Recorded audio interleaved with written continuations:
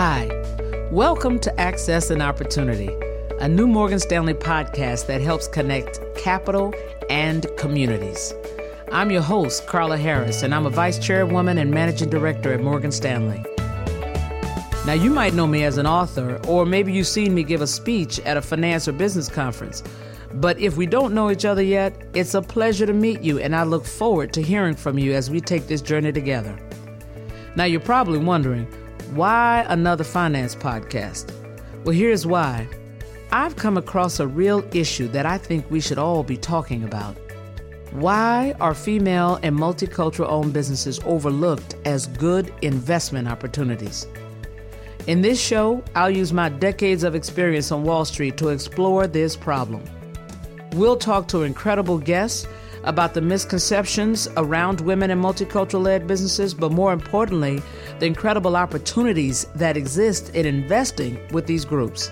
If you look at Department of Commerce studies, their longitudinal study of minority and women-owned businesses in America, it demonstrates that their growth rates are faster than the S&P 500.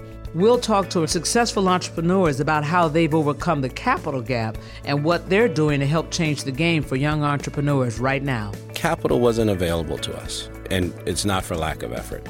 One of the things that becomes very clear to you as a Black entrepreneur is that we don't have businesses of scale. There is no opportunity to partner with another Black business to scale. And so for us, that meant we need today to find a partner that can give us the ability to scale so that we can take that and invest it back into other businesses and people of color that will now give us an opportunity to build global platforms. And we'll consider how different entities like nonprofit organizations can help women and multicultural entrepreneurs.